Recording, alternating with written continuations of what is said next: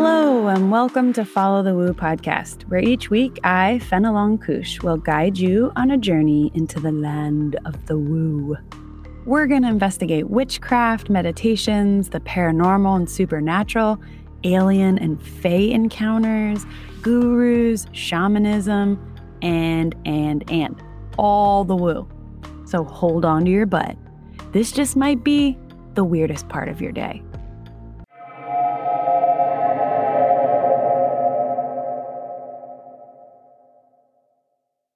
Hello, humans. Finally, I am back and sort of settled after absolutely insane holiday/wedding madness. I am married now. Woo-hoo! And it feels so good to be back doing the woo. I really have missed doing this so much. Life seems pretty drab without all of my deep, mysterious, and precious Follow the Woo interviews. My precious. We've got a full moon in Cancer coming up on the 17th, which is also Martin Luther King Day. So be prepared for some watery emotions to crop up. That's the gift that Cancer always has for us. We are starting the woo back up with a really fun episode. This week's guest is April Hanna, founder of Hanna's Healing Wellness Studio and co-founder of media production company Path 11 Productions. For over 20 years, April has been providing clinical mental health counseling in combination with a variety of healing modalities and consciousness studies to her clients around the world. After co-founding Path 11 Productions in 2008, she went on to produce 3 documentaries on life after death and consciousness studies. She is the host of Path 11 Podcast and recently launched her first streaming television network, Path 11 TV. She's interviewed over 350 people on her podcast, including best-selling authors, scientists, and researchers of consciousness. April also has delivered over 10,000 Reiki and energy healing sessions to her clients and has spent countless hours documenting, investigating, and filming topics related to grief, bereavement, and afterlife studies. After April's mother passed away tragically in 2019, she immersed herself further into the study of the afterlife. She has now made it her life's mission to use her film production company and one-on-one consultations to help others become better prepared not only for their own death, but for the death of their loved ones. Because April has such a varied background and she's worked with so many people, we talk about all kinds of shit. Like her mother's death and how it affected her spiritually and emotionally, paranormal activity and how it's perceived through a Western psychological lens, her Reiki and energy healing sessions, which includes one where she visits aliens from another planet, EMDR, her recent experience with an elf or fairy being, TBD, we're not quite sure, and loads more. All right, this is a pretty long episode, so we should probably get into it. You might have to take a pee break or push pause and come back to it later. But let's do the woo.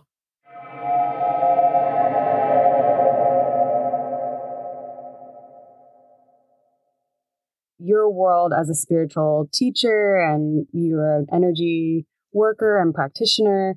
How did that start for you? Like when and where and how and all the pieces? So how I got into my woo? Well, I was brought up, I guess you could say, in a pretty open family that was very woo-woo. I would say through the generations of the females in my family, they have all been incredibly psychic, very intuitive. I grew up in a household where we always talked about ghosts. My grandmother lived in a very old house that was haunted. We all had weird experiences in there. My aunt used to tell a story about when she was a little girl, she woke up and had a nightmare that one of her mother's friends had passed away and like ran down the stairs and told my grandmother, her mother, what had happened and, such and such, I think is going to die. Just saw her in the casket. This is what she was wearing. And I think it was a day or two after my aunt had that dream, that woman had died. And my aunt went to the funeral or the wake and passed out because when she went up to the casket, the woman was wearing the exact same dress. So she had like an early premonition dream very early on. So, I grew up with a lot of these stories. So, I think like most people, it kind of runs a little bit within the family. And I live really close to Woodstock, New York, which is in Greene County. And Woodstock is kind of this hippie town. And anytime you go down there, there's tarot card readers on the street, there's palm readers. So when I was little, my mom would take me there a lot. And, she'd sit me down in front of a tarot card reader and I would get my tarot cards read, and always loved horoscopes and, just kind of got into that. So that's kind of like the background a little bit of the story. It was just like a very open experience always. But I would say like through my teenage years, I always had this calling to either want to be a teacher or a therapist or a counselor. I feel like I really knew early on what my purpose was or what I wanted to do. So I kind of found myself going to college after high school and majoring in psychology. And I ended up getting my master's degree. I became a licensed mental health therapist. And when I was doing my internship in graduate school, I started getting into Reiki and energy medicine teachings by Donna Eden through a couple of teachers. And so here I am kind of like in the psychiatric field, but noticing that a lot of the children that I was working with, because I worked on the children's unit in an inpatient psychiatric center, a lot of them were having paranormal experiences because they were still so young enough where they were kind of, they didn't have that veil that came over, like when you get to be like 11 or 12. And some of the children were being medicated for what the mental health field would consider psychosis. And some of these children were just having some grief reactions and literally were seeing their grandparents that had just crossed over or passed away, and they're talking to them and they're hearing voices and, seeing these apparitions. But yet our mental health field doesn't really know what to do with that. And the children were getting put on antipsychotic medication. So there were a couple of cases like that where I started to find the spiritual teachings that I was getting involved in and the things that I was learning about consciousness. And then looking at our mental health field, a lot of stuff started to clash a little bit. So that's when I kind of broke away a little bit from, the traditional mental health field. And I continued to explore basically like any healing modality that I could get my hands on. I chose Reiki at first because that was the only training really that had a certificate. So I was kind of looking for, okay, what could I be certified in and have this degree so people take me seriously? Yeah. And really from there, from my early 20s, I just became a sponge. Like any book I could read about the chakra system, about healing energy, therapeutic touch, Reiki, and all of that, I just went for it. And I still go for it. I'm still studying, still learning. And I would say it kind of was like just this natural progression of being a mental health therapist and speaking with people and coming to understand their issues and their problems, but also really kind of now having more of this spiritual view on things and looking at people more as a collective rather than just looking to get their mind straight. Mm-hmm. So that's kind of how it all started and really kind of branched more into, I would say, like the healing world and spiritual awakening in my early 20s.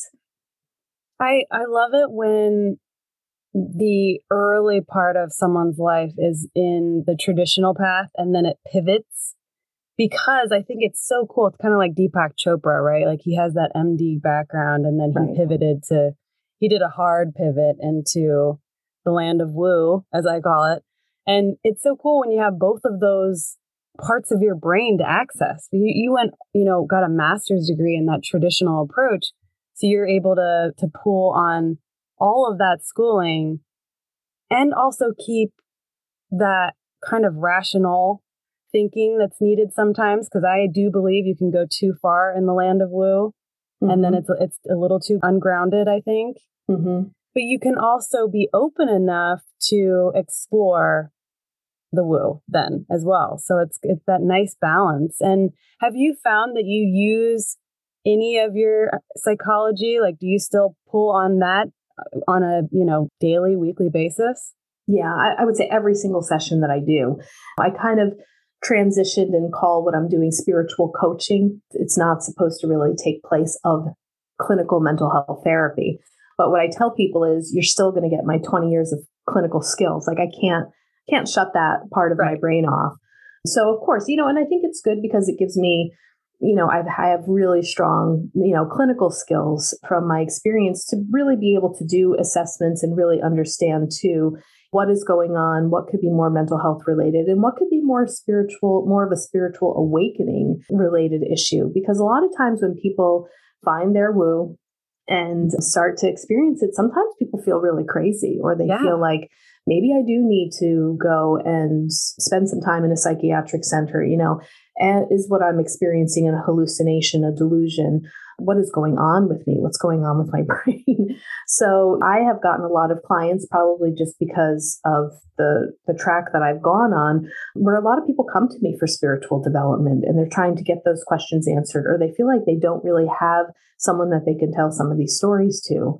Pretty obvious when you go onto my website that I'm very open. When people read about me, they'll see what my, approach is. So there's already a sense of safety when people come into my office, that people usually start off saying, well, I know you're not going to think I'm crazy, but, That's so great.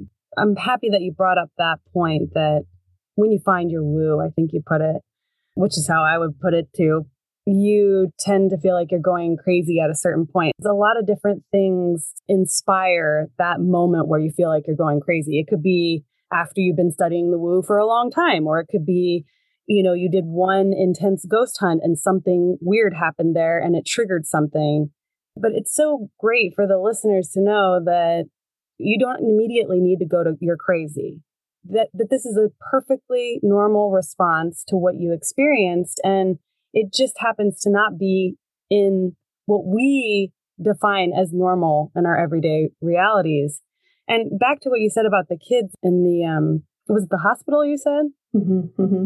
Yeah. I mean, that's just infuriating that they just immediately put them on that intense medication for psychosis, because I've worked in retirement communities before, and it is absolutely almost across the board. Right before people die, they start talking to loved ones that have already passed. And it should not be considered psychosis. At this point, it is an absolutely normal behavior for people who are passing, or for somebody who's had an NDE, which I know you know about as well. I mean, these are now normal responses, but we just don't talk about them, right? Right. Yeah.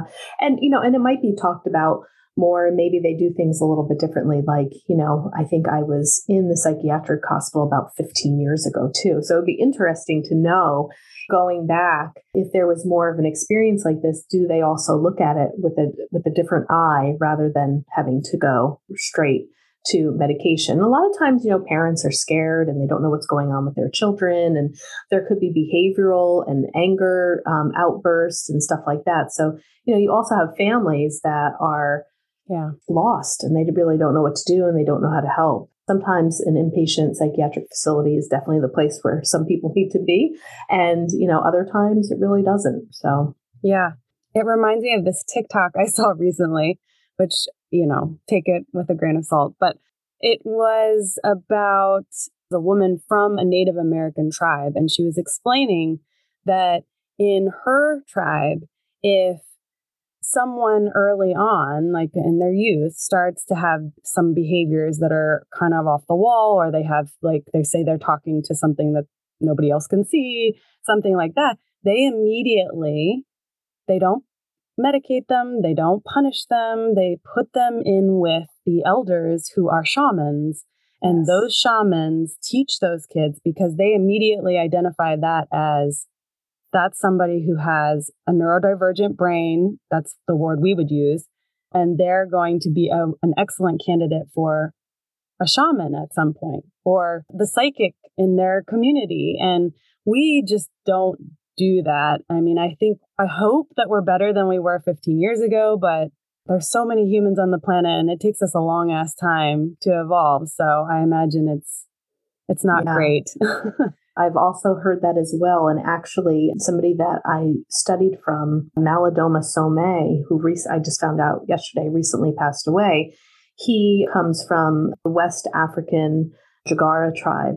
And if you were to Google his name, Malidoma Somé Psychiatric Hospital, he had visited a Western psychiatric hospital and basically just said everything that you had said. It was about understanding the way that they would take care of their people in their tribe, and that these people were actually considered to be the gifted ones of the community. And you're right, the elders would take responsibility. And also, I think part of that article too is talking about people who may have lost their way or were experiencing what we would call, symptoms of depression or anxiety, and how in indigenous cultures they will kind of gather around that person, as community. And I heard with one tribe, they would continue to sing to the person until their soul came back to them.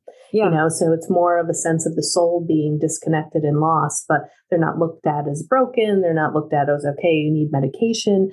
They're really just supported in a beautiful, like, tribal community atmosphere. And really, I think what that shows is that it's like love, right? They're supported. They're not alone. They're being loved. Their tribe, their community has their back. They're going to be with them until this crisis is over, or until the soul, re-enters and comes back in. So it's really fascinating, the different schools of thought, when it comes to this. Yeah, as you were saying that, I was thinking, I think we read the exact same thing, or maybe there's more than one tribe that does this. I hope there are, because I just remember that it was like, if there was a behavioral issue, they would put that person in the center of the circle. Yes. Yeah. And they would just bombard them with love, essentially. Yes. And that is such a totally insane concept for Westerners. We're like, no, you absolutely must pay for what you did.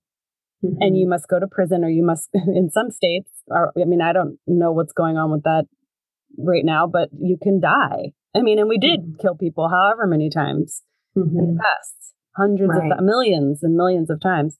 So it's fascinating, that concept, that you really have to work on that one, because I find myself getting stuck in that too. But the concept that if someone's doing something that you don't like, or that most would perceive as problematic, that the best way to get them to do what you want them to do, or to stop doing that, is to not actually punish them or shame them, but to give them love, because they're acting out essentially because they're not getting enough love in some way or another, which that can be very complex. But if you get down to the gist of it, it's almost always that, right? Yeah, absolutely. I would agree 100%. Mm-hmm. I just think civilization in general has there's so many cool things that we've done, but we've lost so many of these very, very important traditions and practices. And I'm wondering if, when you work with your clients, you can't ignore your psychology background, but do you pull from lots of different resources? You're constantly reading, you said. Are you using different modalities depending on the person, or do you usually just start with Reiki? Everyone is so different. So it's like you really can't use the same tools on every single person. So I'm constantly pulling from different modalities. I've trained with a bunch of different shamans. So in some cases, I might be doing a drum session. It might be drumming. And, another person, I might be just doing Reiki. Another person, I might be doing the angelic Reiki that I was trained in, or the esoteric healing.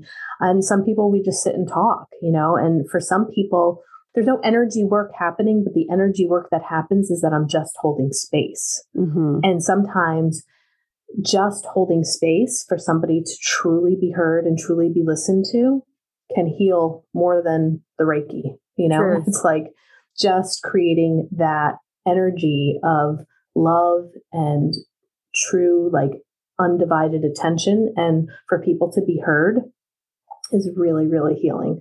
So I find that sometimes my most profound sessions are that. It's just like sitting with person and just kind of being like this empty vessel and holding this space for them, and them just really feeling heard and not alone. And that right there is the healing. That reminds me of Eckhart Tolle.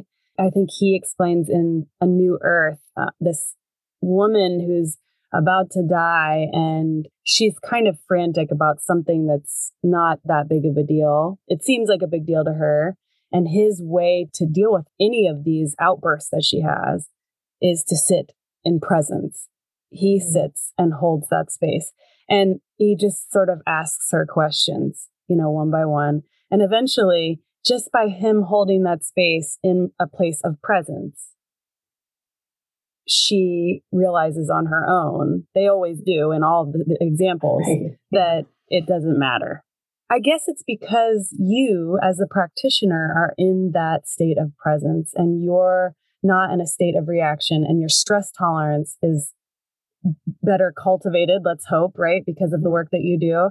So you're not going to immediately meet them where they are when they come in with this like, and so then you're able to just automatically bring them down, which is an interesting thing about humans, right? We just kind of, we will mimic if there's somebody there to set a good example for us. The HeartMath Institute talks a lot about that, like with entrainment.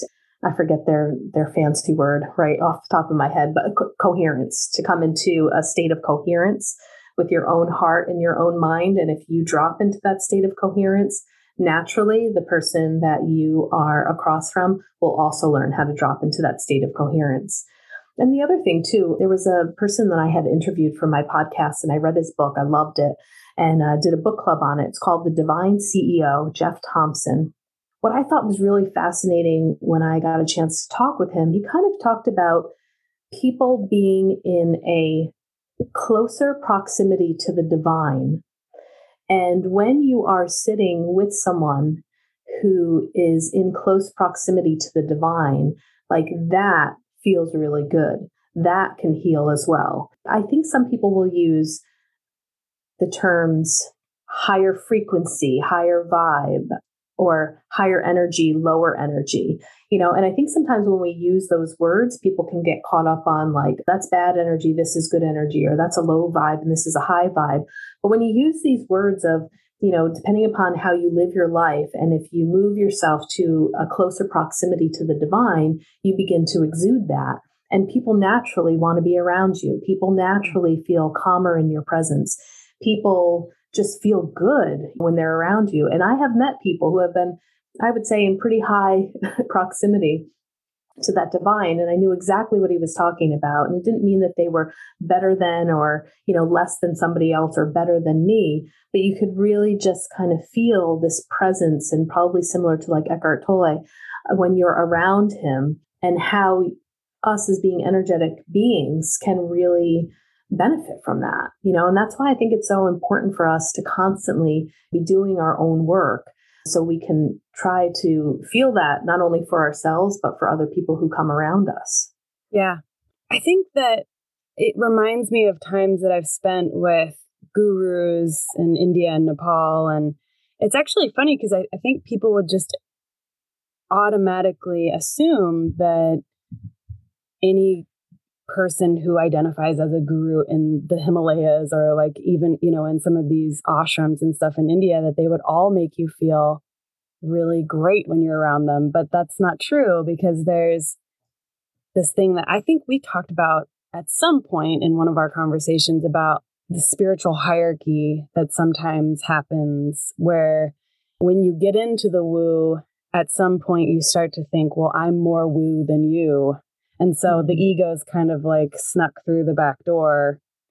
And even though you have the ashram or whatever the paraphernalia around you that makes you look like you've got to have it all together, that's not necessarily true. And in fact, I've been told by gurus who did have those higher vibrations that like you have to be very, very careful when you get to certain levels of, let's say, liberation. I don't want to say enlightenment, but more like liberation from the ego.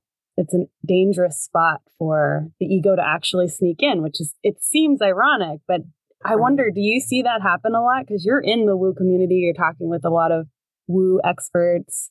Right. Gosh, I mean, not really off the top of my head, but I know what you're saying. I can think of not gurus per se, but I can think of some people that I have met along the way that are within the spiritual community, and maybe they are a spiritual teacher, but there also tends to be quite a bit of ego involved.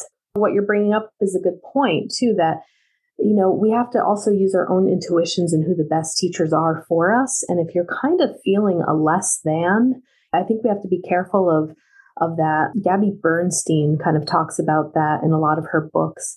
And she's a student of A Course in Miracles. And she kind of says you should put no one on a pedestal, not even these gurus.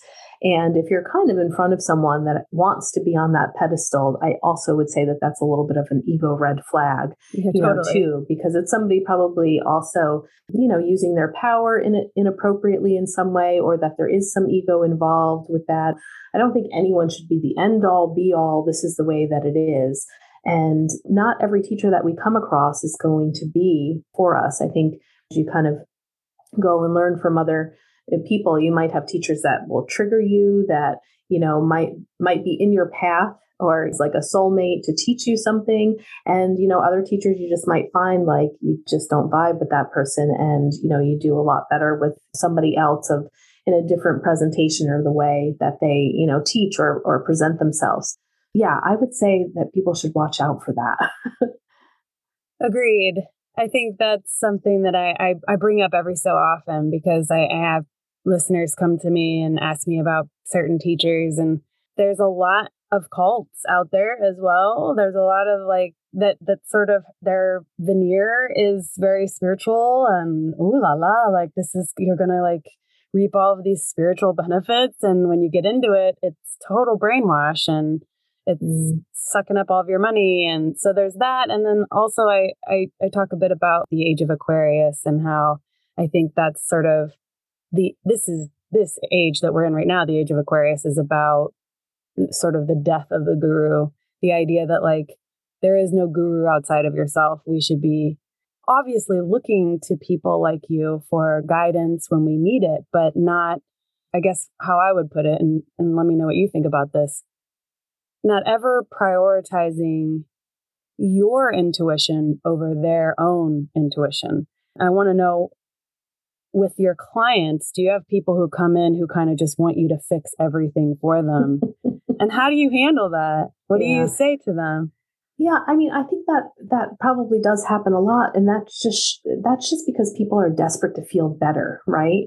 And I mean, I was guilty of that myself, in one of our conversations that we had too, when you have something like physically going wrong with your body, there's been times where I've turned to a medical doctor, which we wouldn't normally call a guru, but it's like, what can you do for me, doc? Can you make me better and fix me?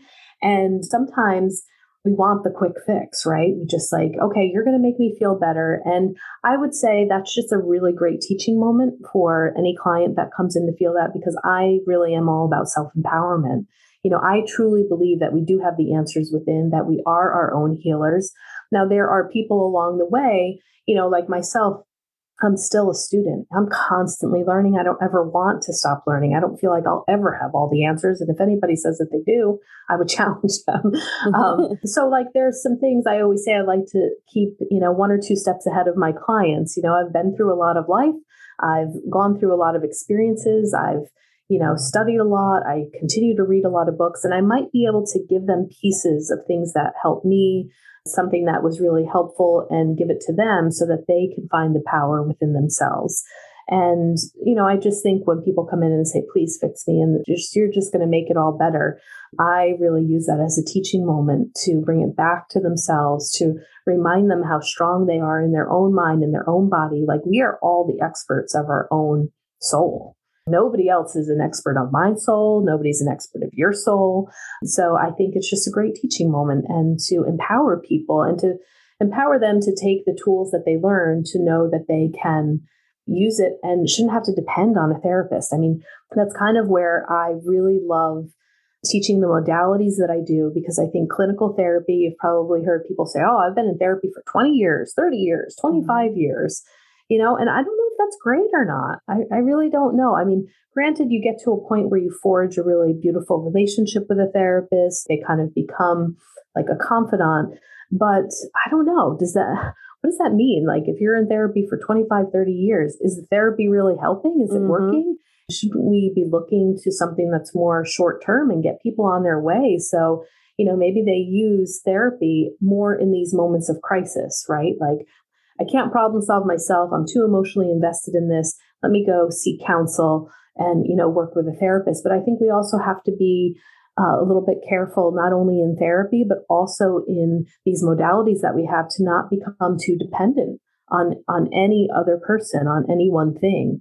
That's the other thing that I love about Reiki, in learning level 1, you can teach people how to give it to themselves, Mm-hmm. I mean, that's a beautiful gift to teach somebody. And that way they don't always need to go to a Reiki practitioner. They have the Reiki within them, Mm-hmm. inside of them.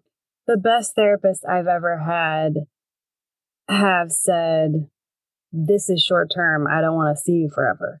Like straight up. And I do really well with that, like direct kind of communication where they're just like, listen, I want to help you in this situation because like you said, it's a crisis moment and I need some extra help, but I'm not going to be here for you for 20 years or 10 years or even 2 years. We're going to get through this. And then if you need me again, if you have another crisis moment, I'm here.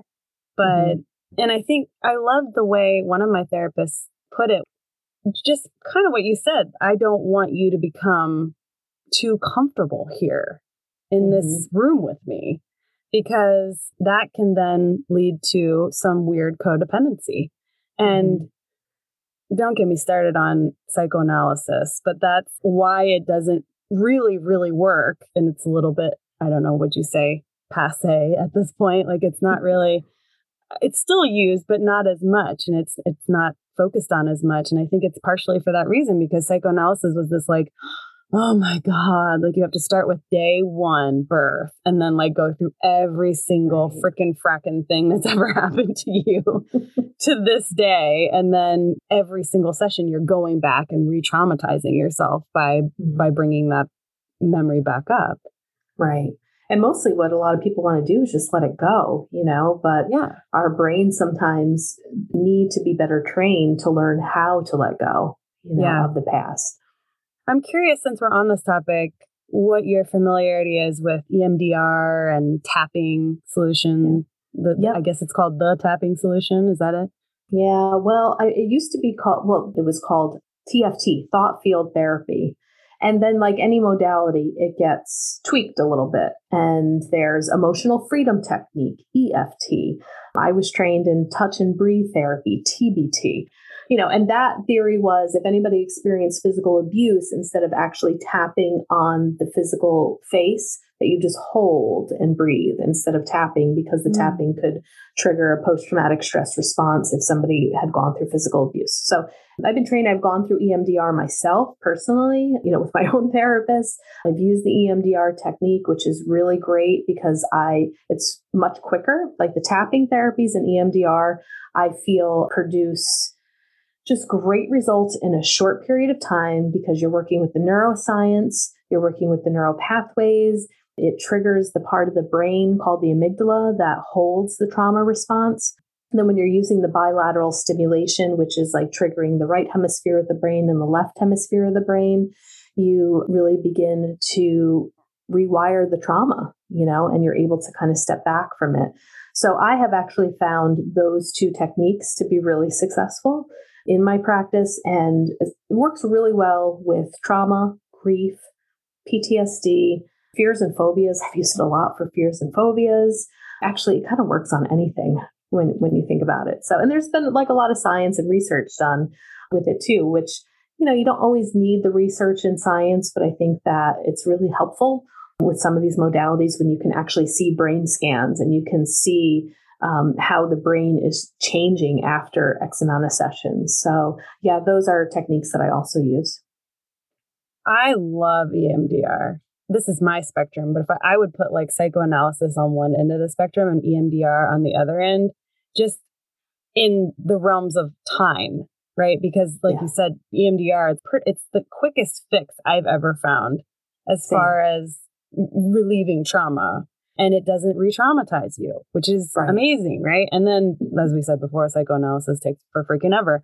So listeners, if you haven't tried it and you're trying to kick anything, like you said, it could be anything. It could be a phobia, a fear. It could be somebody you're pissed at, an emotion you're addicted to, any of that, right? And you can go in and you can work on that for a session or 3 sessions. I mean, usually it's not too many, right? Like how many would you say usually? I mean, it really depends. I mean, I've never had to do a ton of sessions on somebody. It's more like once we clear something, then we might do another session on something else because the client sees like how spectacular it works. The other thing I really like about it is the privacy of it, where you just go into your own mind and you bring up the thoughts. It's like you don't even have to talk about it. You don't even have to put the words to it. You can go into some of the most private, memories of trauma. And sometimes what happens when you're doing this therapy, stuff that you don't remember can pop up, things that you haven't thought of in a long time because the brain is reprocessing it. But it's also nice that you don't have to go into like the psychoanalysis and let's talk about it. Every time you talk about it, you begin to strengthen that neural pathway to the trauma. Right. So it's kind of, counterintuitive, I feel. I don't want to re-traumatize you now, but I do want to know if you are comfortable talking about your mother's death, because I know this is something that has been very influential in your work and you had some really interesting experiences around it. And I'm just curious how you also, as a therapist, what do I call you actually? Do you identify as a therapist or do you have a catch-all? I don't even know. I don't know what to call myself. What am anymore. I'm just April, I guess. Well, as a therapist, how you dealt with that too, because I think people would be very interested. Yeah. So my mom passed away pretty tragically in 2019. And there's like a ton of backstory to this too. When you talked about codependency, my mom and I were very close, codependent in many ways. My parents divorced when I was 1. So she became a single mom early on, but she had a shit ton of trauma in her life, just a lot of trauma before the age of 15. And the trauma just continued. I mean, my mom, in some ways, God was like a beautiful soul to be able to endure everything that she had gone through, but it just kind of felt like the trauma didn't stop. And so I think in order for her to live in this world, she really needed to self-medicate and get out of her body a lot. So she became addicted early on to alcohol, which later led into drugs. She was a hippie of the 60s as well. I think she's tried every single drug under the sun. She got clean, she got sober. She had about 10 years of sobriety, which was really great when I was, I think, in my late 20s, early 30s or so. It is a bumpy road. It's a tough road. So I had a lot of different experiences as a child filled with trauma in dealing with an addicted parent, that just really wasn't able to maneuver her own life. That led to me being the mom in many circumstances, and she was the child. And a lot of my therapy surrounded around the relationship with my mom and how do I hold better boundaries and how do you still love the person who is so beautiful outside of the addiction? And then how do you begin to create those boundaries around the addiction so that you don't get so sucked in? Very hard to distinguish the human being versus the addiction. The addiction kind of becomes, it's almost like an entity in itself, I really believe. It has a really strong energetic quality to it that really can kind of take over, I think, the person's soul and energy itself. So towards the end of my mom's life, in the last couple of years or so, I wasn't able to really be there for her because she found herself back in a really bad state of addiction again. She was in and out of the hospital, going through detoxes, trying to get it right, but was in a really bad abusive relationship at the end. And the night that she died, she was intoxicated, but she was crossing a road at midnight and got hit by a car. If you would have asked me, how do you think your mom's going to die? I would say, probably from alcohol poisoning, maybe a drug overdose, maybe she'll pick up the heroin again, but never in a million years. In all the years that I've been planning for her death, I never would have thought that it would have happened this way. So that was pretty traumatic in itself and kind of shocking. Being a therapist, working in the field of spirituality, speaking to so many mediums that I have interviewed on my own podcast. You know that I made 3 films on consciousness and life after death. I almost feel like all the work that I had done with my other business, Path 11, was like leading me up to October 19th of 2019.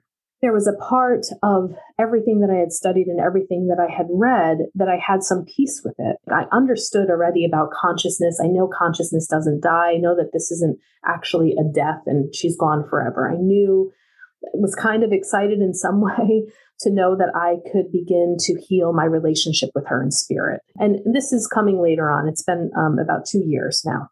So the tools and being a therapist, I kind of knew right away what I needed to do. I didn't postpone my grief therapy, found a grief therapist right away. I joined a grief support group.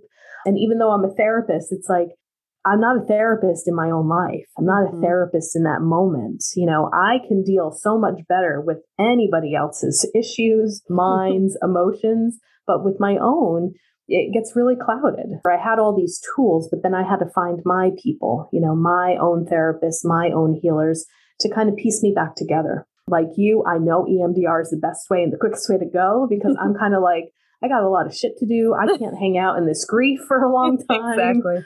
I got to get stuff together here so I can function again. I would say it really put me out of commission for, I don't know, I think I was walking around outside of my body probably for a good 6 months. It was kind of, hard to function and kind of felt at that point like, oh my God, do I even want to be a therapist anymore? Can I even hold anybody's stories? And that was a lot of the grief, I was processing the grief, the shock, the trauma of the way that she died. Also, all of the emotions wrapped up in the fact that, we had a strained relationship and you go through all the what ifs. Did I do the right thing? Should I have done this? Going through the trauma of the fact that I wasn't able to view her body because of the intensity of the accident, and I requested, but was kind of denied. Coroner had said to me, this was a tough one for us. He's like, I understand if, you need to. And well, we've been doing this work a long time. And there's, some accidents that come in that are even hard for us. So I just want to let you know that we can handle it, but this wasn't an easy one for us. But the funeral director was like, well, maybe we do want to view the body. His reaction was like, I'm telling you right now, this is not recommended. And if you decide to make this decision, he was very hyperactive, but he's like, you are going to need to sign a consent and a release form, not holding me responsible for any trauma that you experience after viewing the body. And I was like, okay, I guess I need to just let this go. It sucks to not be able to see your mom that one last time, or to be able to touch the body before you go. So that was always something in the tradition. Like I grew up Catholic, that we'd always have this wake, and the funeral, and you have the ability to be able to view. So that was kind of something that I always thought maybe I would be able to. And that choice in a way was kind of taken away from me. Given the reaction of the coroner and the funeral director, I didn't need to add any more trauma into my life. Because I have the ability to remote view, I kept remote viewing the accident. I kept trying to figure out what had happened and which way was she walking, and kind of going back in time and using some of my remote viewing skills to do that. And she said, stop it. You have to stop doing that. Because there were just some things with the police report and things that weren't quite making sense. And it was a part of my closure. This might be a good segue into talking about sometimes having a lot of psychic intuition, intuitive abilities, understanding consciousness, knowing that how to remote view situations, how to go back in time, knowing that there's no time and space. I would say in some ways my intuition wasn't, and my psychic ability to do that wasn't very helpful, because I went to those tools and I probably shouldn't have, because that caused a little more trauma in some of the information that I got back. Yeah. Wow. Well, first of all, thank you so much for sharing that with me and with the listeners. I think I'm already thinking of some listeners who will benefit from hearing this, because they have family members who deal with addiction and have, I guess I'll say, are seemingly close to death quite frequently. And I have other people who have lost family members in similar ways, and they don't necessarily know how to deal with that grief. You just telling that in itself is a gift. But curious that your psychic gifts kind of bit you in the butt in that process, which is funny. Well, not funny, haha, but it's kind of a silly thing that you would think it would be so helpful all the time. And you said something, though, about healing your relationship with your mom in spirit. When you said just now, she said, you got to stop doing that. Was that your mom saying that, or was that somebody you were working with? No, that was somebody that I was working with. Okay. All right. I wasn't sure. Yeah. So have you been able to communicate with your mom, and how?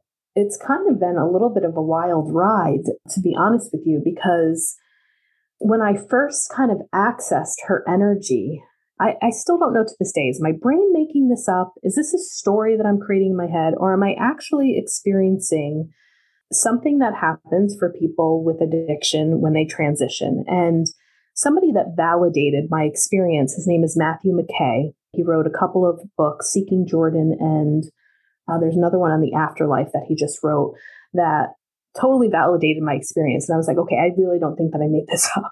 But he talks about these different bardos when people pass. And when I was trying to access and find my mom in spirit, I first found her at a bar. And when she was there, I'm like, what are you doing still drinking? I'm like, can you find the light? Can you go and find the light? And she said to me, she was like, oh, it's great here. I can drink all I want and I don't feel any side effects. I don't have any withdrawal. And she was like, get the fuck out of here, because when she drank, she was really pissy and, angry. And I was like, okay, that wasn't a great interaction. Then a couple of weeks later, I had a really intense visitation in my dream state. And she decided that she wanted to go through detox. And we were in a bedroom and I was helping her detox. And it was a little bit of a nightmare because it was really intense and crazy. And after that, I had a reading with a medium. I didn't share the story at all. And the medium had said, oh, it looks like your mom is like in a detox hospital in the spirit world right now. Does that make sense to you? And I'm like, holy shit. Yes. And I was like, okay, that's weird. So I kind of had that experience. And so, through meditation, we've had kind of a lot of conversations about our relationship. I have a greater understanding, not only in speaking to her, but also utilizing a couple of mediums that I really trust and having her come through them, and having these conversations of understanding more and more of the purpose. I know that we were thinking about talking about soul contracts, but really understanding the soul contract between my mom and I. There's a lot of forgiveness there that I have. I mean, I have a great deep understanding, not only of her, but I think people who struggle with addiction it's really based in trauma, and she really didn't have an easy life. And to hear so many people say, when I speak to them who are mediums, that it was really hard for her to be in her body. Like, I totally get that, and it just kind of makes me sad and pretty remarkable of how much she really endured, So I feel her so often. We have like our own communication and our own signs that she gives me very often.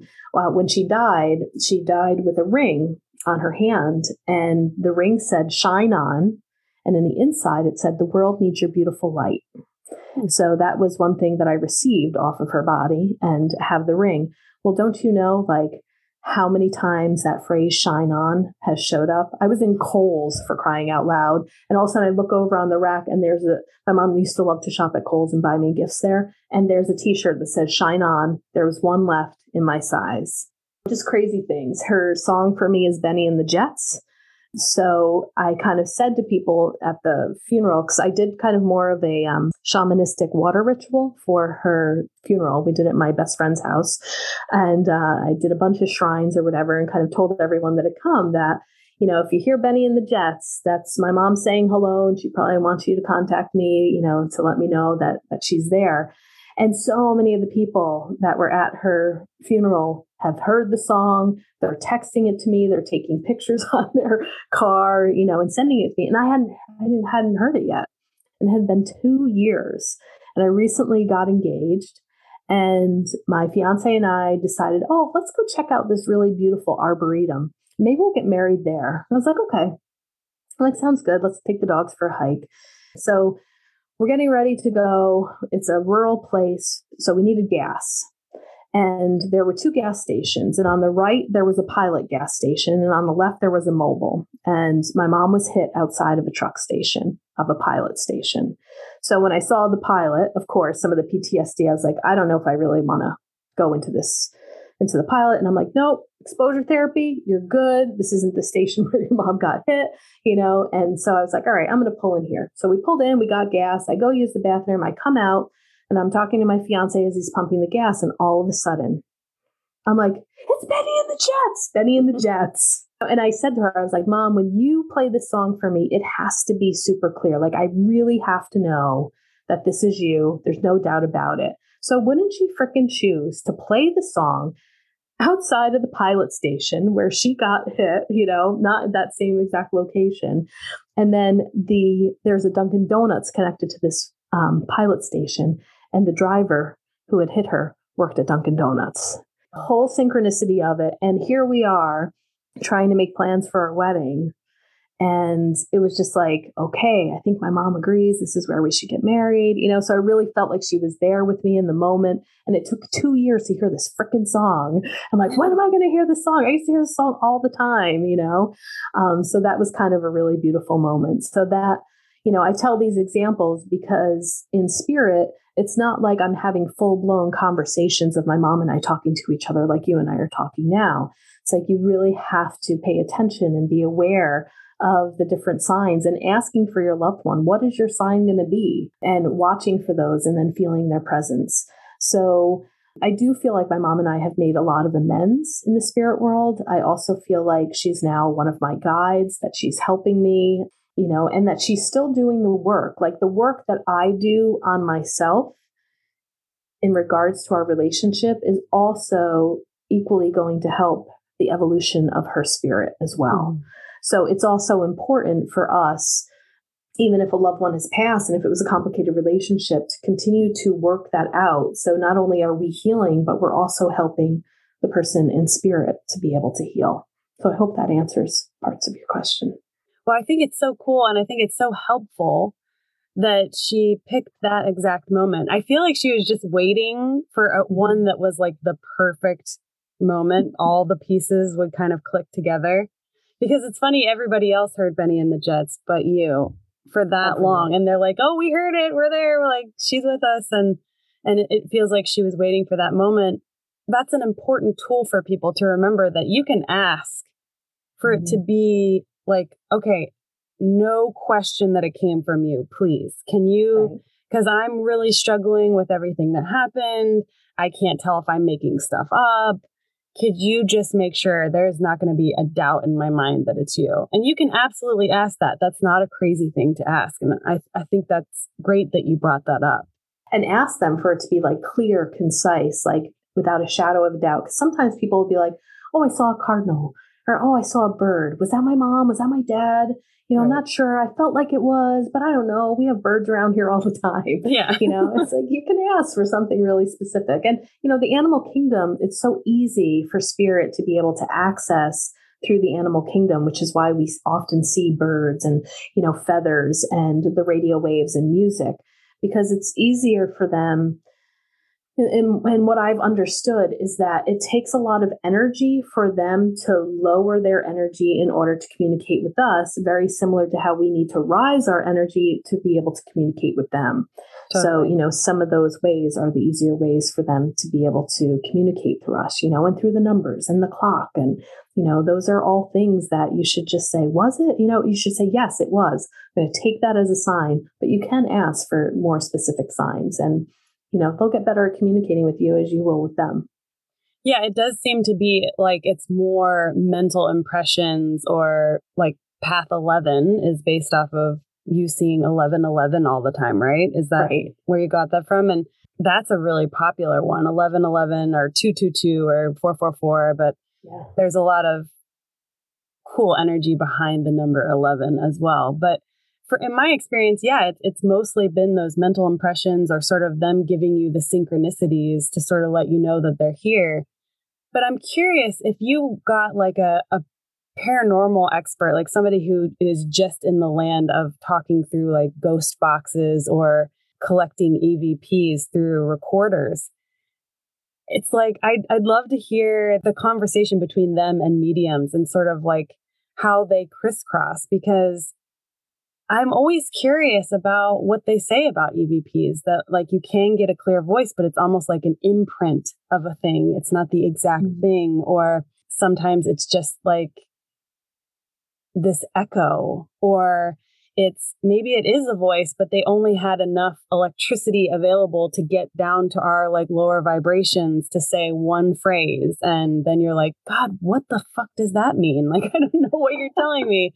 I would love to know all the answers to the universe. Like, how in the hell, what's it like over there, you know? And are they constantly like trying to get through to us? Or are they just kind of like, you guys are fine. I'll get to you when I can get to you. You know, what do you think about that? Where do you think your mom is chilling right now? Well, I mean, she's probably already reincarnated in another body. Yeah. I mean, I don't think souls necessarily probably hang out too long in this other world. I mean, again, space and time, who knows? You know, I do believe that the souls do the life review. I think that she, you know, is learning. And when you think about it, when we're in spirit, we don't have mouths, we don't have voice boxes.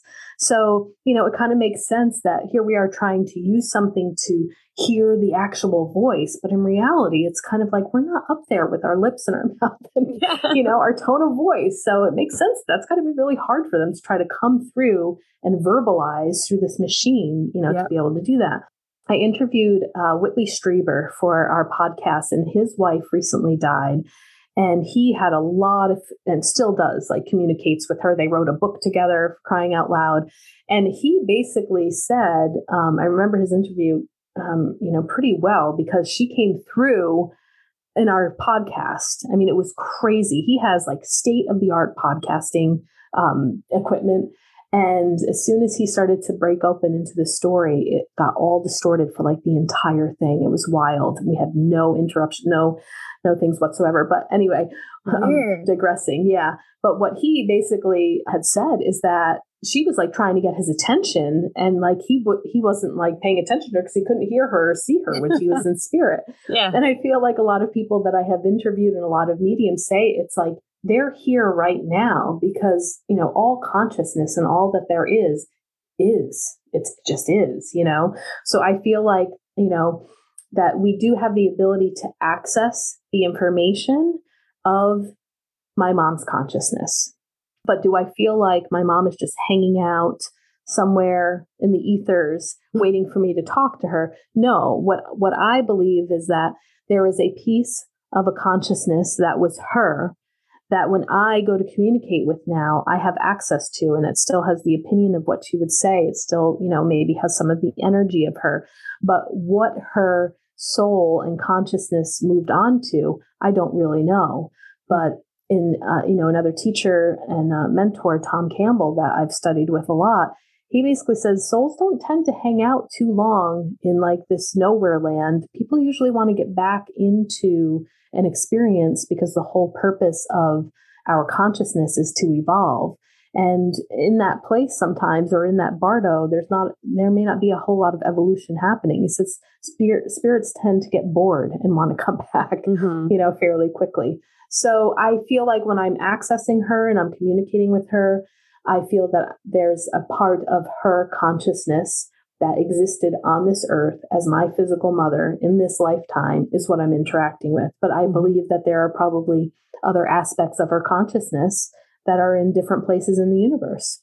You know, there could be a part of her consciousness maybe that has always worked as a guardian angel with somebody, or maybe she is already reincarnated and is like a little boy somewhere half across the world. And, you know, who knows? So I don't know. All I know is that I can access the consciousness of what I remember her to be and just continue to evolve that together as we can, and take the signs that I get and just kind of move on from there, I guess. Still a mystery. I'm not quite sure.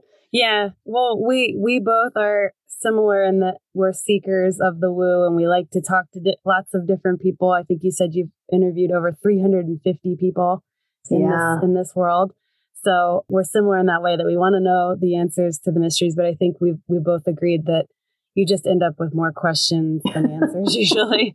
Yes. So, I mean, there is some cool stuff that you can find out. And I think over time, more things will develop and will evolve more to be able to see things better that we didn't understand before. But at the end of the day, I don't think we'll ever understand the whole enchilada, unfortunately. I don't think so. Yeah, so I don't sad. think so either. I know. One thing you brought up, the souls get bored in that in-between land.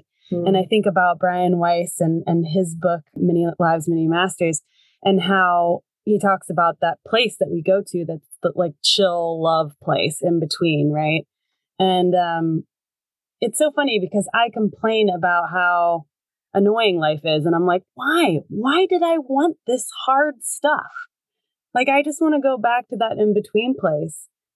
And the truth is, though, that it's probably pretty boring there after a while. Yeah, like you said, that you get there and I imagine we do want to get back pretty quickly because the whole universe seems to run on that intrinsic desire to evolve. Sure. Yeah. And I think that, from what I understand, and what Tom Campbell had said to me once, is that people can choose to take a break and hang out there. Oh, yeah. They usually don't stay there too long because that's all that it is. There's nothing to evolve you there. It just is. So I think that's why we might choose to come back in a hurry and to continue the process of evolving.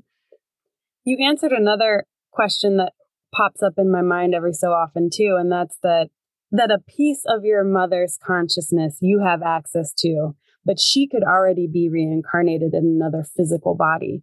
And I think that I love that answer because I think a lot of people are like, wait a second, if we don't stay that long in that in-between realm, and I still work with my mom or my grandma or whoever in the spirit realm, if she's already reincarnated, how am I talking to her?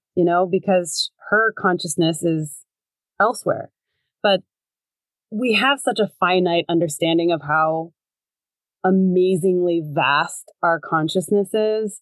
Mm-hmm. And for whatever reason in these human bodies, it has to be, we think of it so tiny, like this mm-hmm. one little meat suit is all that's happening.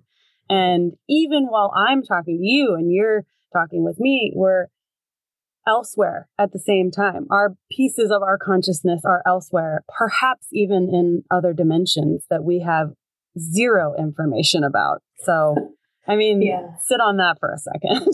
Yeah. I recently interviewed another person that kind of blew me away, and I forget her name. 'Cause like you said, I've interviewed so many people, each week. But I remember her saying, there's a piece of you also in spirit right now. I was like, whoa, hold on. wait a second. Like, I thought I'm just going to get there when I leave the physical body, but you're right. And that kind of reminded me, like, of course there's a piece of my consciousness and spirit. God, I sure hope it's there to remind me. That's probably more of like the internal guidance system that we feel, is that part of us that is always connected in to the other realm is up there while we're down here. I mean, we're never disconnected from it. So yeah. I agree with you. I think that we don't even know probably the levels of where our consciousness really is or where it can go. I imagine it can get pretty weird. And mm-hmm. I've heard that the possibilities are endless. I mean, like I just spoke with this fairy expert and she blew my freaking mind. She's written like, I don't know, 20, 30 books on the woo, but focuses a lot on fairies and the folklore behind fairy witchcraft and all of that kind of stuff. And one of the things that's really cool about her is that she is one of those humans that can retain gobs and gobs of information. So she can just like rattle off dates and all of this anecdotal evidence. There is so much anecdotal evidence that there are different dimensions with other fairy beings. It's like you have this person who's just like, oh, yes. And in 1988 and in 1772 and over here in Africa and over here in Ireland. And you're just like, at that point, there's so much evidence. And even though we can't see it or experience it in an everyday basis, when do you say like, there has to be something there? There has to be something. And just because I don't understand it doesn't mean it doesn't exist. I feel like a lot of the UFO researchers and, people that study that too, same thing. They're like, look at all of this evidence. Look at all of this research. Like, this is not new information just because, and now the government has released some of those classified documents. It's almost like people have been waiting for the government to say, yes, there are UFOs. It's like, we kind of already know that, Yeah. But you're right. I mean, I think that there's always going to be challenges to it, or a lot of stuff that we're researching and what we're talking about, sometimes you cannot see with the physical human eye. So I think no matter what, there's always going to be this constant search of trying to find this information, to refine it, to prove it. And I think the study of consciousness has come a long way. I think we are doing that now. Yeah. And, my mom said something really cool once. She was like, we'll keep expanding and expanding and expanding. That's what we're here to do, to evolve. The universe itself, we're pieces of it. And with every breath we take, with every action we take, we're actually expanding the whole thing. So we're creating it as we go. So if enough of us decide, for instance, that we want to understand what fairies are doing over in dimension 76 or whatever, then perhaps that becomes part of our expansion. I mean, I feel like, you get into the realm of tulpas then too, which I learned about recently, which is that idea where you have enough people have a thought about a thing, and then the thing comes to pass. It comes into quote unquote reality, which is debatable as well, what that really is. I think that's kind of a neat idea that like at any moment we could change it because we're co-creators, because we're part of God. We're part of the OG primordial universal ooze, so to speak. This is something I get hung up on, and I'm wondering how you would answer this. People say, well, why don't we just have peace on earth if we know in the in-between space that that's all peace and loving and we're all connected and we remember that? Why don't we bring that with us into this physical environment?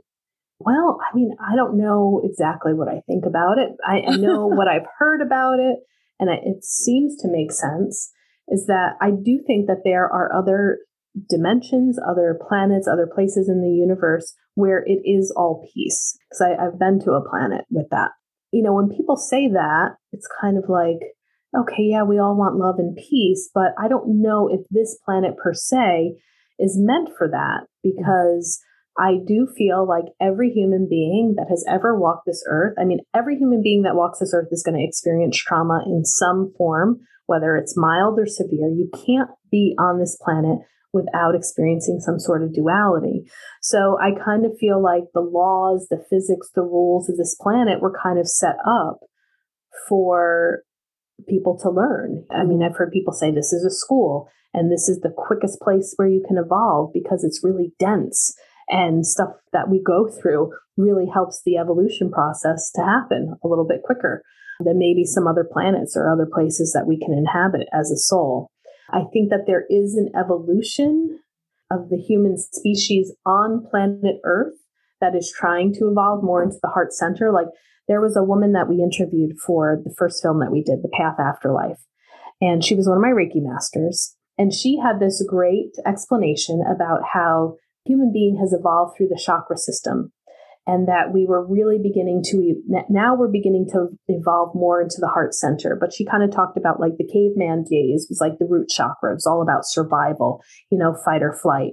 And then she said, then we move into the sacral chakra, and that was more about creativity. And we moved into the industrial era. And then, here we are more in the stomach chakra now, where we're a little more ego-based. It's all about me. It's all about money. It's I want to do best. I want to be the best influencer on Instagram. Hey, look at me. How much money can I make? We've kind of been stuck in the stomach chakra for a long time. And, we made this film back in 2008. And she said, but I really believe that the planet is starting to evolve more into the heart chakra. And I was like, okay. This was just one of these things that I heard. And it was like, that was really interesting. It was a really cool way to describe stuff. But it's like, so then what does that mean if we continue to evolve more into like humanitarian, which I feel like we're doing that, right? People are paying more attention to the earth. We're trying to help the earth. And we're kind of all rallying together. Some people might disagree with me through COVID times, but it really does feel like when we have some of these disasters and natural disasters, people are rallying to help others. And I think that we can, if you look for it, we could really see that humanity is really trying to be in a more loving, a more accepting, place. That also means that with that, people have had to fight for some of that justice, fight for some of that safety. But I think that we are moving into the heart chakra. So if I go with what she said, what does the world look like if we land in the heart chakra and then we begin to move into the throat chakra? And then what happens when we move into the third eye? And I think Teal Swan might have said this in something, either in an interview that I had of hers, or maybe I was watching some of her stuff. And she's not the only person that said it, but he said eventually we won't even have to communicate with our voice, that we will just be a planet that communicates in thought form, which to me is third eye chakra. So, and then what happens? Do we eventually evolve, into the crown chakra? And then maybe, another planet is born and physical life comes, maybe each planet evolves through the chakra system and then we go to another planet, I'm not sure. So when people say, why isn't there peace on Earth? I don't know. I feel like I don't know. I feel like the short answer is we're here to go through some tough times to evolve and to grow up. Heard. Yes, I agree. I think a lot of people I've spoken with have said that Earth is the hardest planet of all the planets, and that's where starseeds, the concept comes from, is that there were some starseeds. I've been told many times that I'm a starseed. I'm like, why the fuck am I here? This place sucks sometimes. So just that idea that we came to help the planet kind of move into maybe the next chakra, which is a cool idea. I've never heard that before. That's an interesting concept. So I have to go back to the planet that you visited. What happened? Okay. I'm so curious since we're on this now. Yeah, this is kind of a fun story. And it was one of these kind of holy shit moments. Like, I just can't even believe this happened right now. So I had a client that would come to me for Reiki, and she was a young girl. And, she had a pretty traumatic life, things that had gone through, lost a parent really early on in a tragic way. She was beautiful, is beautiful. She's still alive, very tall, really distinct features, very like artistic, the way that she would put clothes together, the way that she would kind of do her makeup. But the amount of self-hatred that she had for herself was just unbelievable. And she just had like a real unique look. She would get teased a lot because she really developed into womanhood, I think at like age 8, right? Was like almost already 6 foot tall, had her boobs. I mean, it was just like really quick, and probably was tortured, through being teased and all of that. So, and then, add on some of the trauma that she had within her life. And, she just really did not love herself at all and struggled a lot with, depression, and just could not see the beauty of who she was. So in one session, I remembered, again, in the films that I did, that Tom Campbell, the nuclear physicist, said, well, you can go anywhere you want in the universe. You just set your intention and you go. And I was like, that's it? I just set my intention. I can go anywhere I want in the universe. So I kind of heard his voice during this Reiki session. And I was like, okay, I'm going to set the intention that I would really love to have a better understanding of this woman's inability to love herself. Where did she come from? Because like you were saying with the starseed, she would say all the time in sessions, I just want to go home, and I don't know where that home is, but I've never felt comfortable on Earth. I don't feel like this is my home. It's so hard to be here. I just feel like I don't belong. And she has this really distinct look about her that would be like, I think she is some sort of alien of some sort. I'm not sure where she's from. But so with hearing her say that time and time again, I just figured, okay, I'm just going to set the intention. If she's not of this Earth, and if she comes from a different planet, can I please be shown her planet? Can I have an understanding of this planet? And is there any information that I can bring back that could possibly help her with her self-esteem? So I'm doing this Reiki session, I'm deep into this intention, like take me where she's from. All of a sudden I pop out of the Earth and I go to this planet.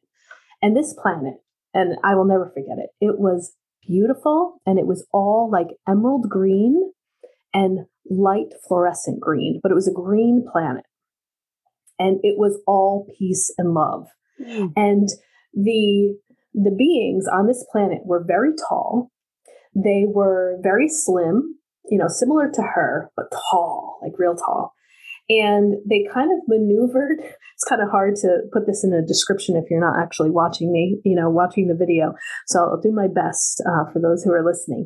They kind of like waddled over a little bit as they were walking, and they were just filled with so much love. And one of them, I'll call them an alien or an entity, came up to me to say hello and welcome me on the planet. And when they did, they put their hand up like a high five. And in thought form, they instructed me to meet their hand like this. And this is the way that we say hello here. And as soon as I touched this alien's hand, I just felt this incredible love and peace. And so I said, why did you send her to Earth? And it was similar to what we were just talking about. She's like, the information that I got was she wanted to evolve more. And in order to evolve more on this planet and to know even more love and peace, it's kind of like she had to come to Earth to experience a lot of this devastation. But because she was of such a peaceful planet, being here on Earth, she had a really hard time understanding why people were so mean, why so many people hurt her, why so many people would say mean things to her. So it was almost like I had a greater understanding of the trials and tribulations that she went through and the reasons why and where she came from. So it's kind of like a funny thing being on this planet and they're walking over to me and they're, doing this. And this is how we said goodbye with placing our hands together. And I got done with the session. And I said, well, I think I visited the planet where you're from. I think I have a better understanding. And so I kind of told her the purpose of this planet and the information that they had given me and why they thought it would be a good idea for her to come down to Earth and that this was part of her soul plan, that she actually wanted to learn more because she had so much peace and love to give because she's originally from this planet that she could give that, but she also needed to experience the opposite of that. So when she did return, she could be even that more loving and peaceful on this planet. And then I turned to her and I said, oh, and the other really weird, funny thing that happened was this is the way that people on your planet say hello. And so I put her hand up to mine and all of a sudden her face, she just started staring at me, went white. And she was speechless for a second. I was like, is everything okay? She's like, April, that is how my husband and I wake up each morning and say hello to each other. Oh, damn. I was floored. I was like, what? She goes, yeah. She's like, every morning when we wake up, we turn over to each other. We don't say anything. I put my hand out. He puts his hand on mine. And that's how we say hello to each other when we wake up. And of course, here I am. I'm thinking, I'm making all this up in my head, but maybe there's some truth to it. But I'm just going to say everything that I saw and everything that I experienced. And that was such a validating moment for me because it was like, holy crap. What did I just see? What was this experience? How is it that her and her husband, this is the way that they wake up and say hello to each other? And I had no information about that. So, okay, if that was the planet that she was from, maybe in human form, she kind of taught her husband how couples will just have their little idiosyncrasies of, what they do. Well, that was theirs. And so that was a really fascinating woo moment for me because I was investigating and trying to learn how to send my consciousness anywhere in the universe. I had a strong intent, which is important when you're working with your consciousness. The intent is I'd like to see this planet from where this person is from, have a better understanding of what's going on with this self-loathing and this self-esteem. And what I've learned is that when you have a strong intent, a strong focused intent with your consciousness, you really can go anywhere. You can access so much information and so many other dimensions. I haven't had that many stories like that in a long time to be able to tell, but that is one that just blew me out of the water. And it's kind of like people that have these near-death experiences or spiritual awakenings, or, when I heard your Princess of Darkness story, it's like that planet is forever burned in my memory. There's no way I can make that up. It is so crystal clear to this day when I tell it, I can feel it. I can feel the peace. I can see these radiant greens and colors, and I can still see the beings that I encountered. It didn't feel like a dream. It didn't feel like an imagination of something, that just came and went. I mean, it's still crystal clear to this day. And, a lot of people that have pretty profound experiences will tell it as if it happened yesterday, So it was a really cool moment for me kind of early on in my Reiki experience. That is a good one. I love that story. Yeah. You're right though, when I've had hypnosis sessions where I've gone back to a planet accidentally. Like we were working on something else. And then all of a sudden I was like, and there's a planet, you're like kind of hunched over to the side because you're under. And then afterwards you're kind of like, whoa, but there is like you said, such a distinct difference between, like I was sort of daydreaming about that. And no, that was a memory. It feels like a memory. It feels crisp. It feels like I was really there. And so cool that as a healer, you were able to feel like you were really there.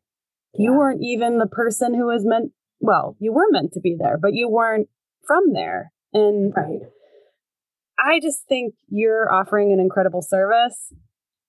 I imagine that there are many people who wish they could have a therapist who was willing to explore something like that. Travel to different galaxies. No big deal. Planet you might be from. Just put that on your resume. It's very. That you just don't find that very often. You really don't. That people are open to that. The second hypnotist I went to, she was like, no. When I accidentally went to a planet during the session afterwards, she was like, her eyes were huge and she was like, I don't know what happened. It's not in my book. She was just like, this is not part of the program that I was taught. And I think that 9 times out of 10, that's what you're going to get with therapists or hypnotherapists or hypnotists, whatever. They're just going to be like, WTF, this is not in my workbook. Right. Or they might say, that's interesting. And might psychoanalyze it away or, like you're psycho. Yeah. But, I'll tell you that experience was kind of one of my like crazy moments too of like, oh my God, did this session really happen? Like, this was kind of when I would say more of a spiritual awakening in my practice was also starting to happen. But like that moment for me when I went home at the end of the day, it's like, I can't tell anybody the story. Who the heck would, like, people are going to think I am crazy. Like, people are going to send me, to like the hospital. But, when you have those moments that are just so extraordinary and they just feel so real, so right. But that's not really like dinner conversation that I'm going to bring to like the holiday party or that. What kind of holiday parties are you going to?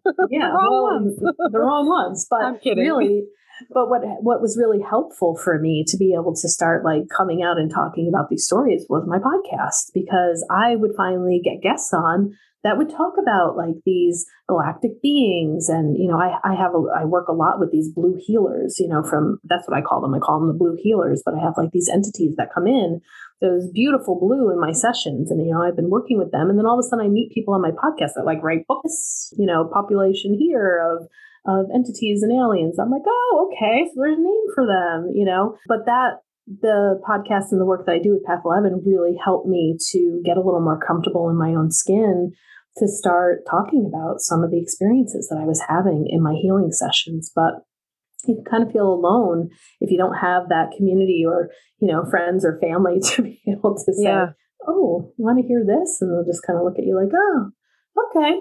And then, so what are we having for dinner?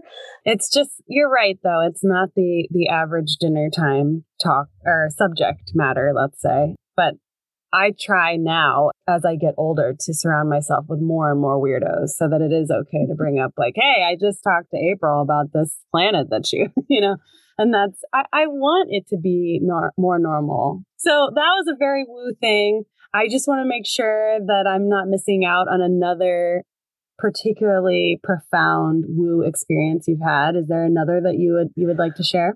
Yeah, there's one, and I'm going to text you a couple of pictures or email them to you afterwards, because this just happened. And this ties into my mom. Okay. So when you talk about fairies, my aunt, my mom's sister, was very much of the elemental kingdom. Okay. Just loved fairy energy, would buy fairies for people, gnomes, the elves, everything. She was like of that world, right?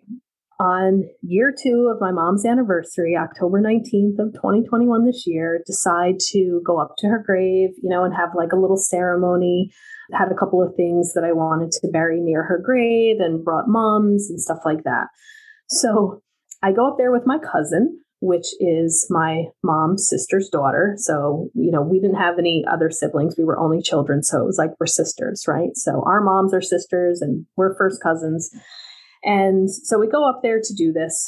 And as I'm digging up in the dirt, and I'm having like my own, just like ceremony of what I'm doing and what I had planned, we see this tall, redheaded guy in a green sweatshirt and brown pants, like start coming towards the ceremony. He's got a backpack on. And I'm like, oh my God, like what is going on here? Is somebody really coming at this time right now as I'm like doing this ceremony for my mom? I'm like, figures, right? So he puts a blanket down. Now he's sitting outside of the cemetery and we're kind of looking, and my cousin had a Rottweiler with us, and the Rottweiler's like barking a little bit, no big deal. So he's just sitting there.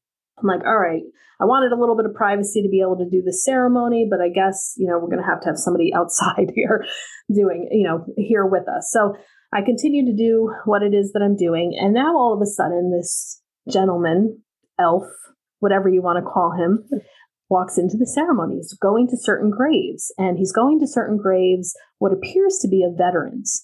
And he stands there, he salutes them, and then he starts walking around the cemetery. And now our focus is taken off of my ceremony and what I'm doing. And we're looking at this guy, and he starts to get a little bit closer. And as he gets a little bit closer, I say to my cousin, Kara, I'm like, is he in a costume right now? I think he's in a fucking elf costume right now. And sure enough, he's not in a green sweatshirt. He's an elf of some sort with a green hood, elf hood, and these brown pants. I think it would be an elf. An elf of some sort. There was like another name that we were trying to like Google and look up if these like mysterious elves come to the grave sites of people for ceremonies or whatever. So I'm like, and it's close to Halloween, right? Because it's October 19th. So I'm like, I think this guy is in a Halloween elf costume of some sort. So now his behavior is a little strange and a little weird, and it's starting to get closer to us.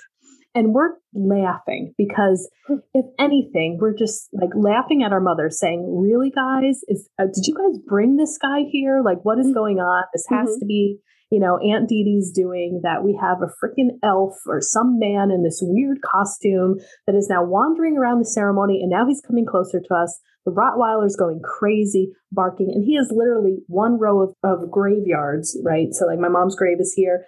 And he's like within 15 feet of us, 10, 15 feet of us. And he's just standing there staring at us, right? And he's got this really bright orange curly hair. He's got his hood up and he's just standing there with his hand on his chin.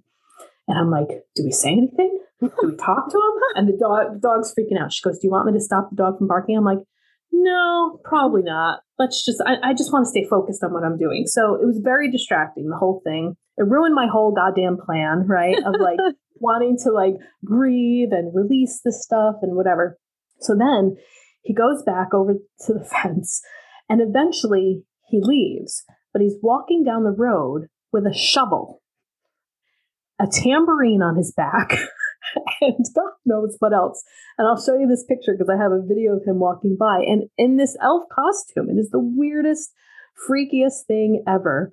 And then he leaves and, goes off into the distance and he's just walking. But it was really strange. I'm like, okay, there's a guy in an elf costume with a backpack. He's got a yoga blanket, a tambourine attached to the back, and he's carrying a shovel and was just like within 10 feet of us with here we are like trying to have this ceremony with my mom. So it was just so bizarre. So of course, my cousin and I, everything's a synchronicity. Everything's a sign. What does this mean?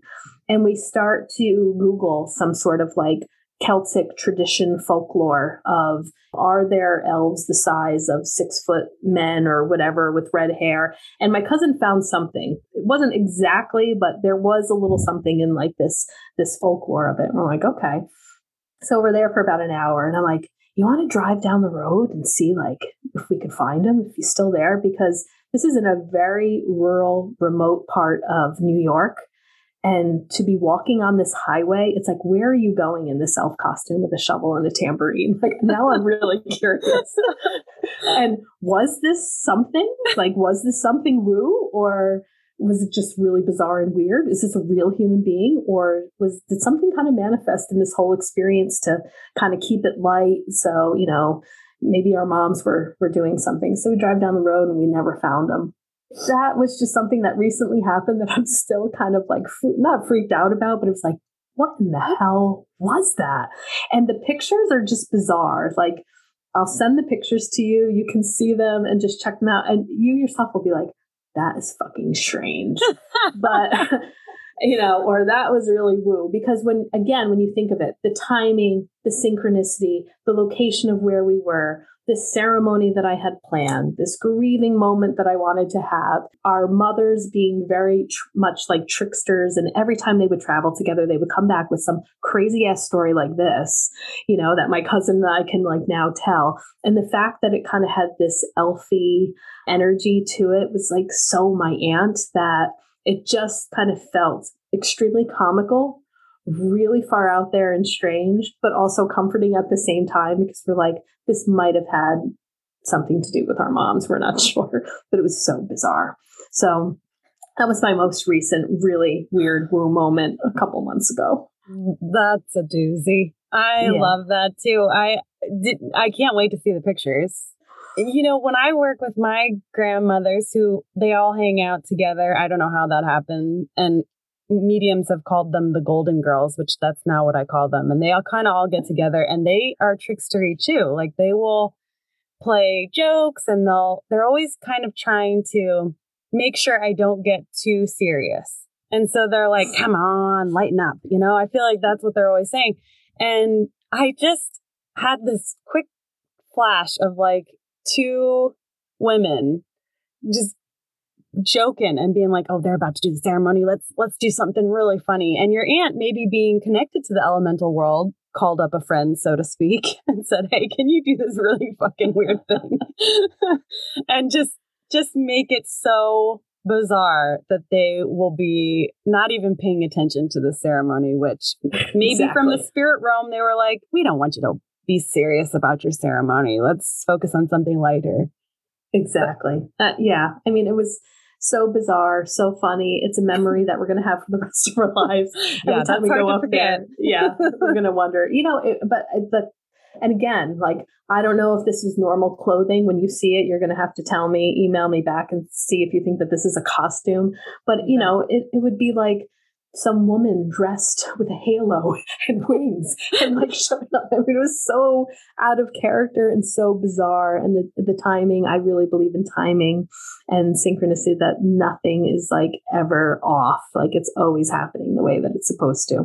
So that was a funny story I thought that you'd appreciate. Oh, totally. And you mentioned that it was October 19th, but that's still a bit early for the Halloween shenanigans, Oh, yeah. That feels like you're like too early for this madness. I feel like maybe the following weekend would be when it would get kind of weird. And then that kind of rolls through maybe the first weekend of November.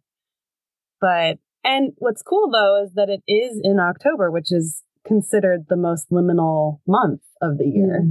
Mm-hmm. So, maybe that was the time that he could pass through. Who knows? I really can't wait to see these pictures. Yeah. We also had a yoga mat that I brought so that we could sit on, while I was kind of digging and planting the mums. And the other part of this, we joke about, the yoga mat disappeared. And I was like, was he that much of a trickster did he like take the yoga mat with him? Like, where did our freaking yoga mat go? Our yoga mat completely disappeared. Couldn't find it anywhere. That's odd. Yeah. And what's interesting, though, that you mentioned that is that when I was speaking with the fairy expert, she said one of the most common things that fairies like to do and that she hears about most frequently is that they steal shit from you. They'll just take it. And you'll feel crazy because you'll be in a place like a graveyard where nobody else is and there's your yoga mat and you'll be like, but how? It was here and now it's not here. And you'll think you're crazy, but it's actually a fairy just swiped it just to kind of fuck with you. There's no other reason, really. And we walked around. We're like, okay, well, it's a little bit windy out. Did we somehow, when we got distracted by him, because, like you've seen like David Blaine before, like these mentalist people that can just like take stuff right out from under your nose and you have no clue. And so I'm like, okay, maybe it blew across the street? Like, let's go and check, because it would have had to have crossed a fence And then there's like this great barricade that stops rocks from falling. So even if it flew into the road, we should have found it on the other side. We walked around the entire graveyard just to see, like, okay, maybe it's over in grass over there because there's a little bit of a field to the right. It was gone. We left without a yoga mat. And I was sitting on it, planting the mums, while I have like one eye on this guy that's coming closer towards us. And at some point, I got up and we're doing other things. Neither of us saw the yoga mat either blow away, roll away. He didn't come close enough to be able to take it, but we had no yoga mat. That's a fairy in my mind. I'll wait until I see the pictures, but I think just based off of what I've heard, the only other criteria I'd ask about is, did you have any weird time things? Did you feel like you were there for a really long period of time? Or did you feel like just anything where it was like time related? Not really. I mean, I think we got up there a little bit before noon, like 10:30. My cousin had to leave around 2, and then I stayed until like about 4. So I didn't necessarily have any time warping per se. But the whole thing was just very distracting, distracting and bizarre. And the yoga mat, we still have no explanation for that. Yeah. And I don't think you have to have the time thing happen for it to be an elf or a fairy or whatever. I just think that that's one of the other ones that's really common is that, you think it's like 20 minutes, but you look at the time and it was 2 hours or it was a day or. Right. Yeah. Yeah. Well, I guess the time thing, I think, like I said, it was about an hour after we saw him. And I was like, all right, if he was walking fairly slow, and who knows, with a shovel where maybe he went. But, where was he going to use that? I don't know. But I was like, all right, why don't we drive at least 3 miles? Because if you walk about a 15-minute mile, about 45 minutes it's been. And we went that far. So I don't know where he could have been. I mean, there were other roads that he could have gone off on, but sucked up into a portal or something. I know. Well, thank you very much for sharing that. That's a good one. I wanted to wrap up here because I think we've been on for a while and I want to end this interview with, what would you tell new witches or new woo seekers to do in that beginning spot where you kind of feel like you're crazy that we mentioned before? What would be your advice for them? I think even before you might get into that woo spot or when you're in that woo spot, one thing that was very helpful that was told to me is to release all your belief systems. Whatever it is that you believe, you don't get anything for believing, right? So what if you believe it? Continue to always be your own investigator, your own scientist, and be open to your belief systems being blown out of the water. Our belief systems can make us feel very safe. And it makes us feel like we do have all those answers. And well, this is what I now know. Like, even though I feel like I have some answers or some questions answered, I'm still constantly checking in with the belief systems that either I start to create and I say, oh, that feels like I'm starting to believe something. Because I feel like once we believe something and we have this belief system, we can begin to cut off other possibilities, like you said, those endless possibilities. Sure. And so I would say, as you're going into this arena and as you're developing spiritually, the more that you can be in the world without many belief systems, I think that opens you up to more of those endless possibilities to be able to experience more things and more woo. I'm going to take that in too. Yeah, I needed to hear that. Well, is there any last piece of advice or words of wisdom that you have to offer us? Last piece of advice, words, and I need to tell myself this every day, is just try to have more fun and try to, as much as you can, like one of the things I'm really working on this year is like having a joy practice, trying to really continually moving into more states of fun, joy, and playfulness. Because I feel like that's where it's at. And I think sometimes we can get really caught up and really serious, but I really feel like our natural state is childlike and playful. And so that would be my last message. Whenever you can, try to have more fun, try to allow more joy in and reconnect with that type of frequency. Hear, hear. That's a good one too.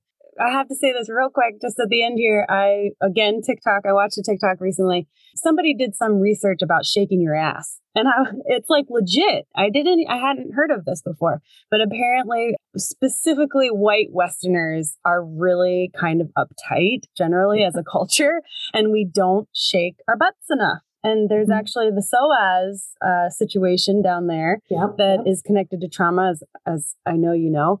So moving that around and releasing that trauma is something that other cultures really embrace. And we just forget, we're in our cars and then we're at our desks and we never move. And so we get really tense and tight.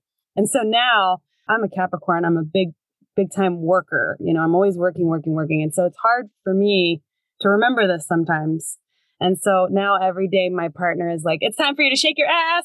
And so she'll turn on music and we will both, I'm not kidding, we will both just shake our asses for a little bit. And it feels so good. Mm-hmm. It does. You're just like, this is an amazing practice. Because if you are in a bad mood before you shake your ass, you will not be after you are done. It is true. All right. Booty shaking all the way. So you try to shake your booty. Let me know how it goes. Sounds good. It'll probably bring me more joy. So there you go. Yes. Well, thank you very much for coming on. And I look forward to hearing from you with the attachments of the elf man. We'll do that right away. Yes. Right away. Okay. All right. Take care. Happy holidays. Thank you. All right. Same to you. Thanks, Fen.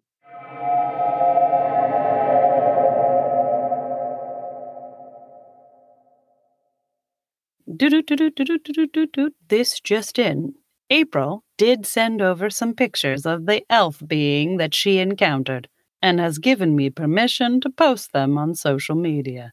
So watch out for them over the next couple days. I will let you know when that happens. Maybe I'll even mark up the image so you can really get a good look at that dude. I shouldn't say dude. It could be that they're non-binary in the elf world. So I'm just going to call them they, and maybe I'll put a poll on it so you can decide what you think. Is that an elf or is that just a weird human doing weird things? You can book a virtual energy work appointment on her website, hannahshealing.com, and you can check out the amazing stuff she's up to at Path 11 Productions, including Path 11 TV and Path 11 Podcast, which, like I said, I highly recommend.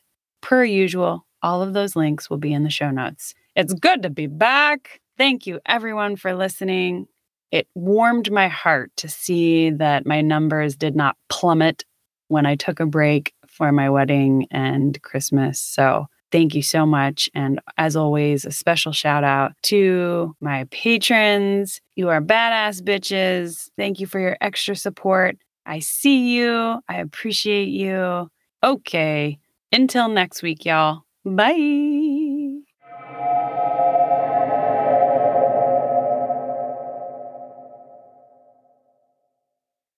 Thank you for following the Woo with me today. If you love what you heard, please make sure to subscribe to Follow the Woo wherever you listen to podcasts. And if you're feeling particularly stoked about this show, please leave a review and or rating. You can also support this podcast by becoming a member of the Order of Woo, where you'll get community access and loads of extra goodies exclusively on Patreon. That's patreon.com/followthewoo. The Order of Woo patrons bolster this podcast and community and allow for the creation of more content, products, services, and events over time. Every little bit helps, and I'm so grateful for the patrons who have joined the Order already. If you've experienced something magical, mystical, or just downright weird and want to discuss it, or if you're interested in sharing your expertise, or if you want me to research a woo topic with you or for you, please email me at followthewoo@gmail.com. Join me next week for another woo topic, and remember, tell the truth, be nice to each other, and if it feels right,